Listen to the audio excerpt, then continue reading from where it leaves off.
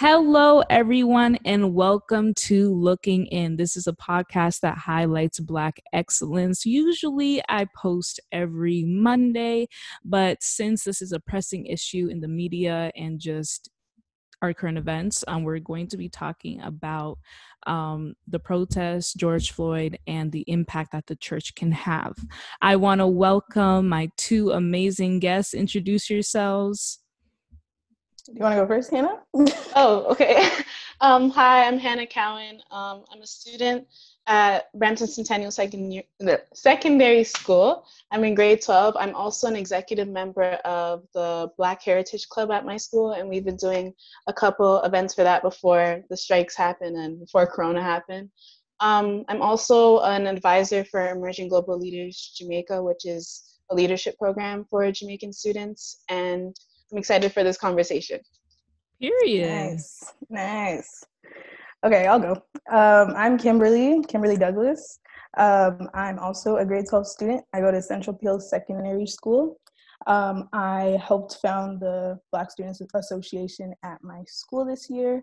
And before all of this stuff happened and we had to stay home, we were doing really well and we were having a lot of members visit us each week. And I definitely miss them dearly. I'm also a part of the Leadership by Design program, which Hannah is also a part of.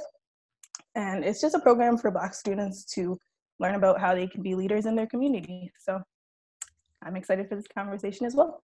Y'all are, wow, like the resumes. Can we just applaud this Black excellence, this melanin? I am so excited for this conversation. So first, Hannah, would you like to start off in prayer?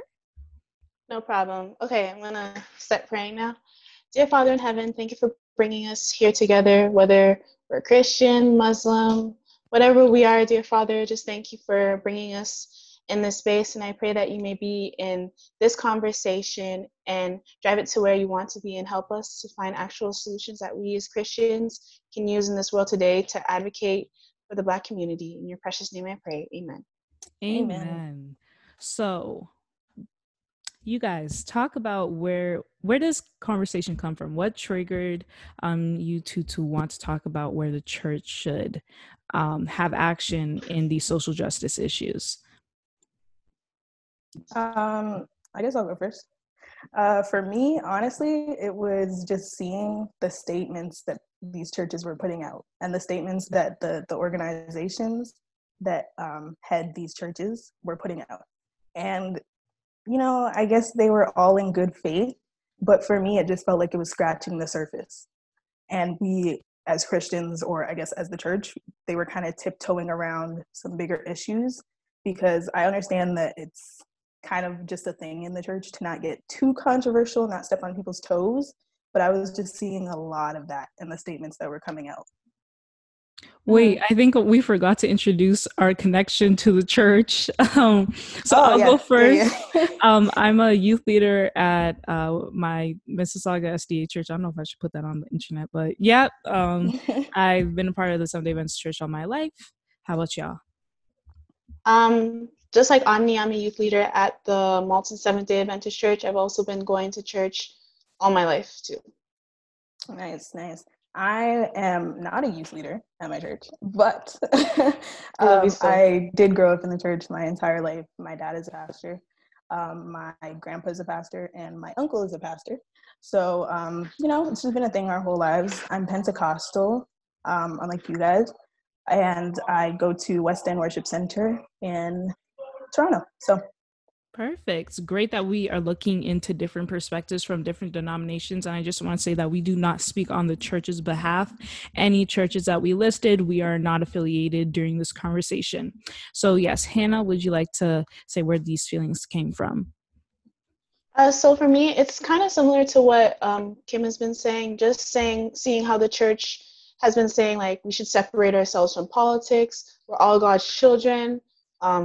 Every life matters. Of course it does, but right now Black Lives Matter, and for a very long time. And I feel like in the same way that Jesus used his voice to speak up for the oppressed and to basically like lend his hand, I feel like we as Christians should be doing the same thing. And I feel like it's a dishonor to God when we try to separate ourselves from these things and try to pick a side. But really, it's our job to just love other people, and do the best that we can to speak up for these groups.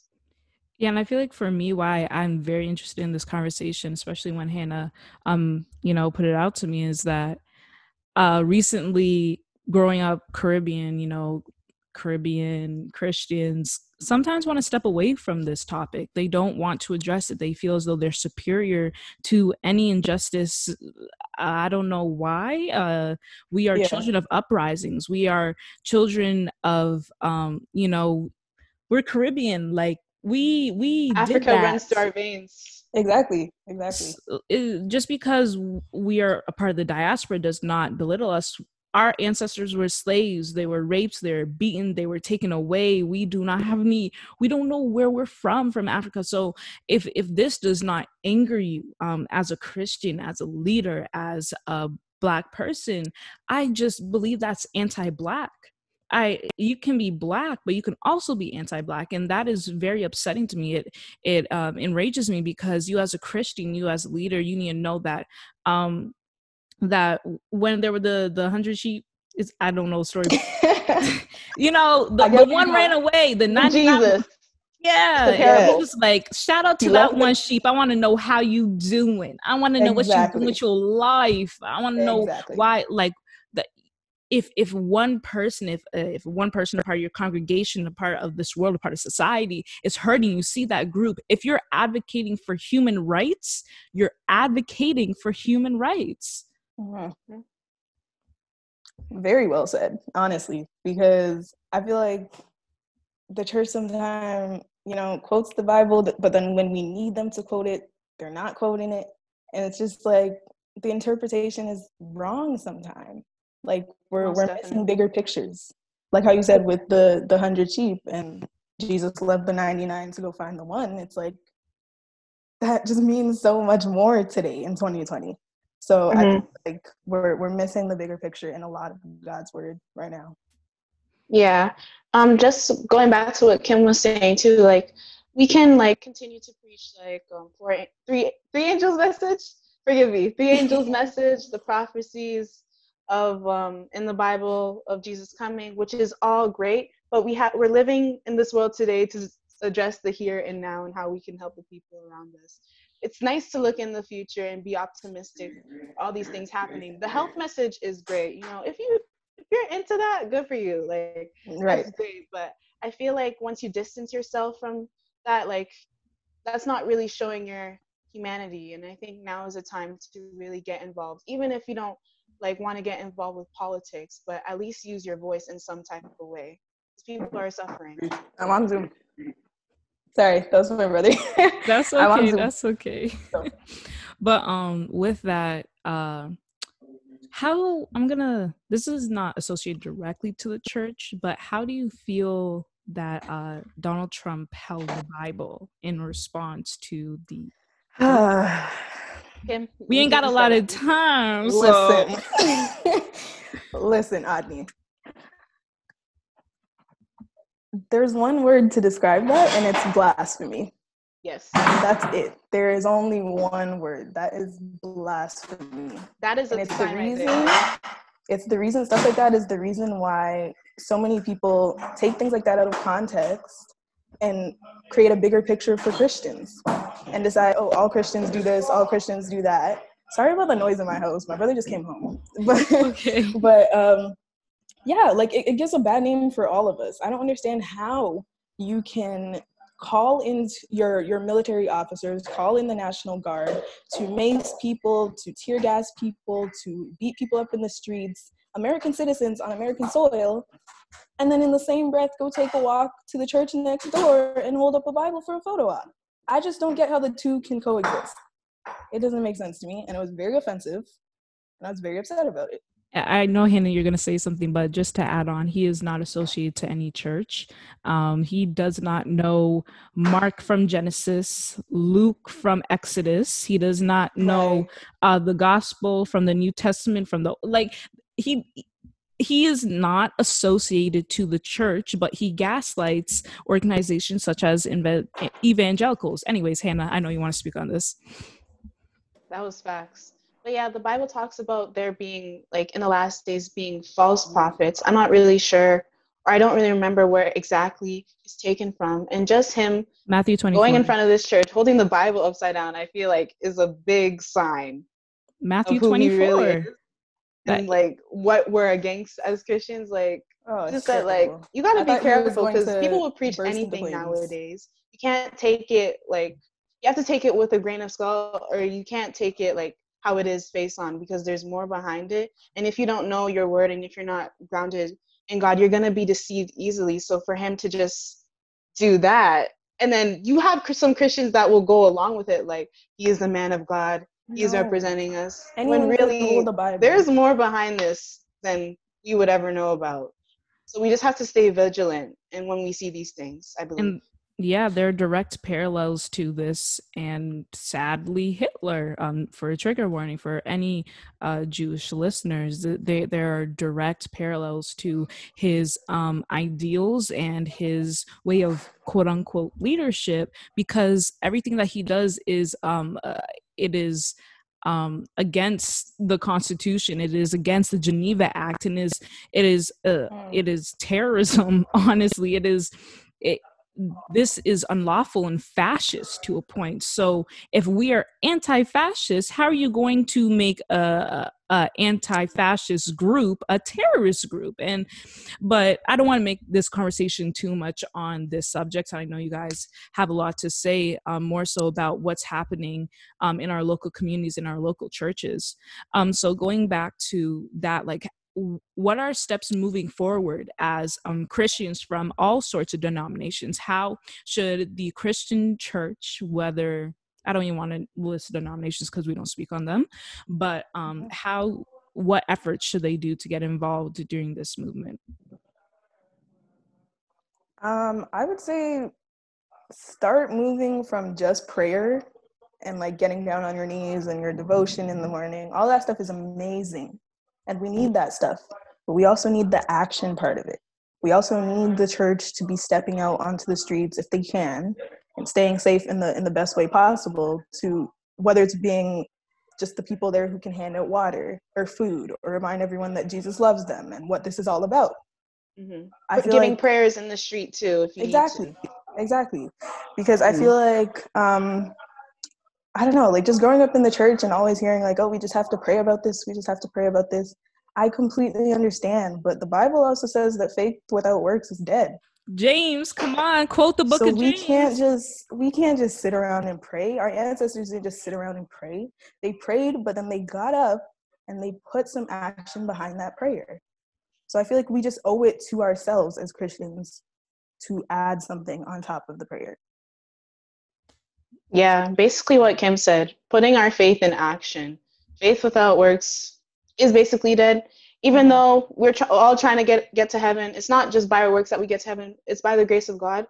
But using Jesus as an example of who he was on earth, we can apply that to ourselves. We don't have to be at war with anybody. It's basically just up to us to be out there and saying like, hey, this is trying times. I'm here to support. I'm here to be a listening ear. I'm here to give you the things that you may say you need, you know? Exactly. It's not just about picking a certain side. And for the Christians who may be listening, and who've gone to this point, who believe that this movement is redundant and that they are looters and they're stealing, and isn't that against the message of God? And why are we enacting violence as for these protests? What do you have to say to them?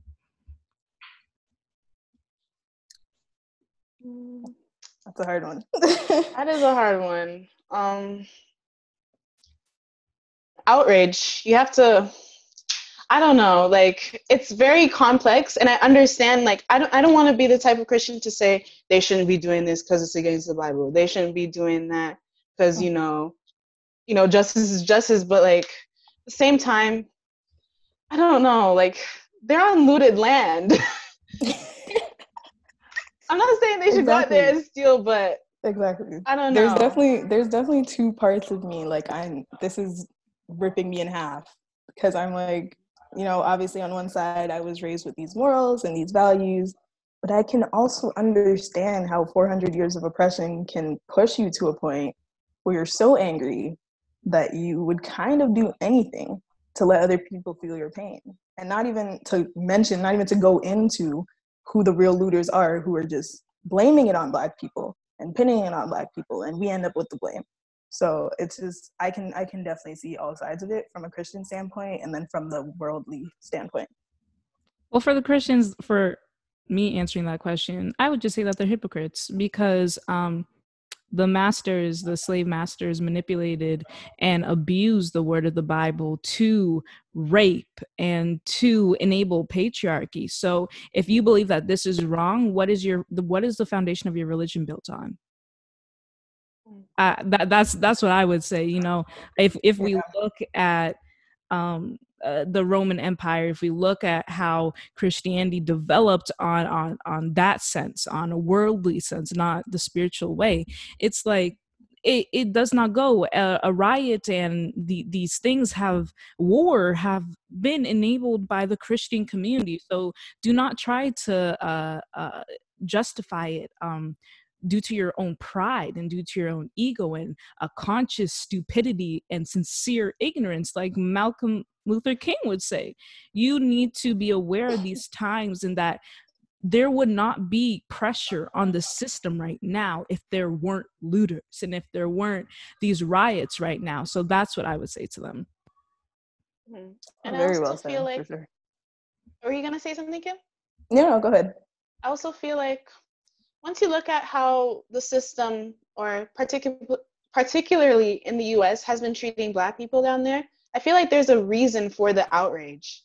If you're going to treat people these types of way, you're obviously going to push them to the limits that you wouldn't want them to go to. So I feel it's just reciprocal at this point.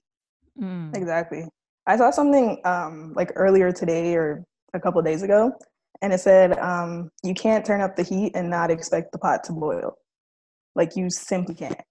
It's so disrespectful and manipulative to expect to be able to disrespect someone without them reacting, without them standing up for themselves, with just expecting them to just lay down and take it. That's manipulative.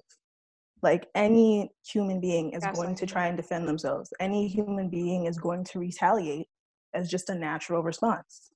You don't have the right to act shocked when that happens, especially from a group that you've been oppressing for 400 years. Like, it just doesn't make sense to me. Beautiful. Honestly, I agree with everything that you said. And this conversation has been so thought-provoking, especially for me. Like, I didn't even fully process what's been happening. Like, for the last week when I had that live is when I really processed just the George Floyd situation, for everything to come up now, like for the peaceful, we don't talk about Montreal, but for the protests happening here in Canada and people speaking about this in Syria. There's a war in Syria. That's Syria. They stopped. New Zealand and all these different types of, like, globally, this is an issue. And we as Christians, we need to use our power in society because we are the dominant religion, sadly, but we need to use our power to show solidarity for Black lives. We need to we need to challenge the oppressor. We need to challenge this oppressive system and be followers of Christ doing so. We need to pray for our protesters. We need to pray for the political leaders so that they can actually find the rage to speak up on these issues. We need to pray for everyone in this time. We need to pray for our mental health. We need to pray for our Black brothers and our Black sisters. And that'll be my ending point for today. Nice. Also, like, although this is I won't say a war, but like a conflict between the races, it's also, when you read the Bible, a conflict between good and evil. So prayer is good, action will be great as well. Very true. Make sure you're right up here before you go on doing these type of things and saying these type of things, because we just want to understand where these people are coming from, but to also pray for them and lend them the help that they need during this time. And also in Proverbs 31 verses 8 to 9, I just read it today, It says, speak up for those who cannot speak up for themselves. Ensure justice for those being crushed. Yes, speak up for the poor and helpless and see that they get justice. So we have to remember that although God is a God of peace and love and all these great things, he's also a God of justice. Amen. Okay? Come on. Justice. Come on. Period. We want justice. Exactly. Wow. Honestly, this has been a good conversation, y'all. And I would have to say as my like overall point, I would just say that the church just needs to keep showing up for the Black community. The Black community values the church so much. Most of us grew up in the church. 70%. Most of us were being taken to church with our grandmothers and our great grandmothers and our great great great grandmothers. All of their prayers are still on us and on our lives. And even if you know Black people who don't go to church, they have that level of respect for the church because we just know that it's always shown up for us. Mm-hmm. So if it's always shown up for us, it needs to keep showing up for us, especially in times like this. Because the last thing we want is Black people deciding that, you know, the church hasn't been here for us and that we should turn away, and why would we show up for them if they don't show up for us, and the whole 9 yards, and that would just start a whole nother controversy. So we need to stick with our people, especially our churches that are predominantly Black, and make sure that that continues to be the narrative, that we're staying up for our people. And it's funny that you say that, because that is actually happening right now, especially in the Adventist church, especially in all denominations, that there's an exodus of youth leaving because they don't feel heard. And yes. If the church does not play a role in this event, there will be an extreme exodus. That if you don't know what that means, like, youth are leaving at massive amounts. We around 70% of youth, that I think it's bigger than 70%, I forget the exact number, sorry, don't quote me, but like, we are leaving, and at these times we need the word of God. And again, faith comes with works. So not only prayer, like, we need to start donating. You can donate your tithes not just to the church organization, but tithes is to charity.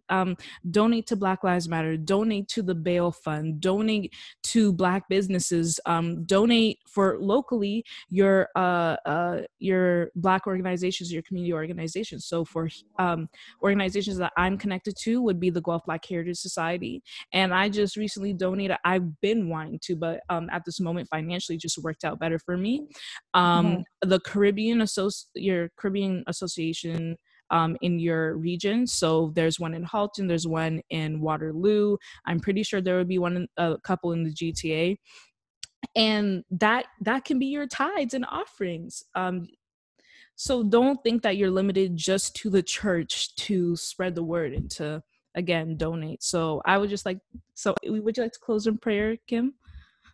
Sure. Yeah, no problem. Kim or me? I think she said me. Yeah, Kim. Okay, I'll go because Hannah opened. Okay. All right, everyone close your eyes. Dear Heavenly Father, we come to you right now. We just thank you for this very enriching conversation that you allowed us to have together. I pray for Adni, I pray for Hannah, and I pray for myself, as well as everyone out here right now who is fighting this battle of just looking for justice, Lord. I pray that you will keep the church in this conversation.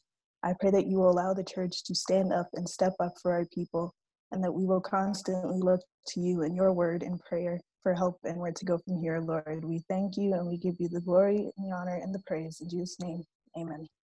Amen. Thank you so much, everyone. Thank you if you made it this far, I applaud you. Follow us on Instagram at lookingin.blkgirl. Put your Instagrams if you want to be followed.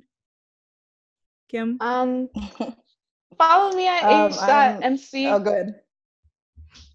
And I'm k.dougs, so k.dugs on Instagram. Period. And again, thank you so much. Like, share, comment, do whatever you want. And bye-bye.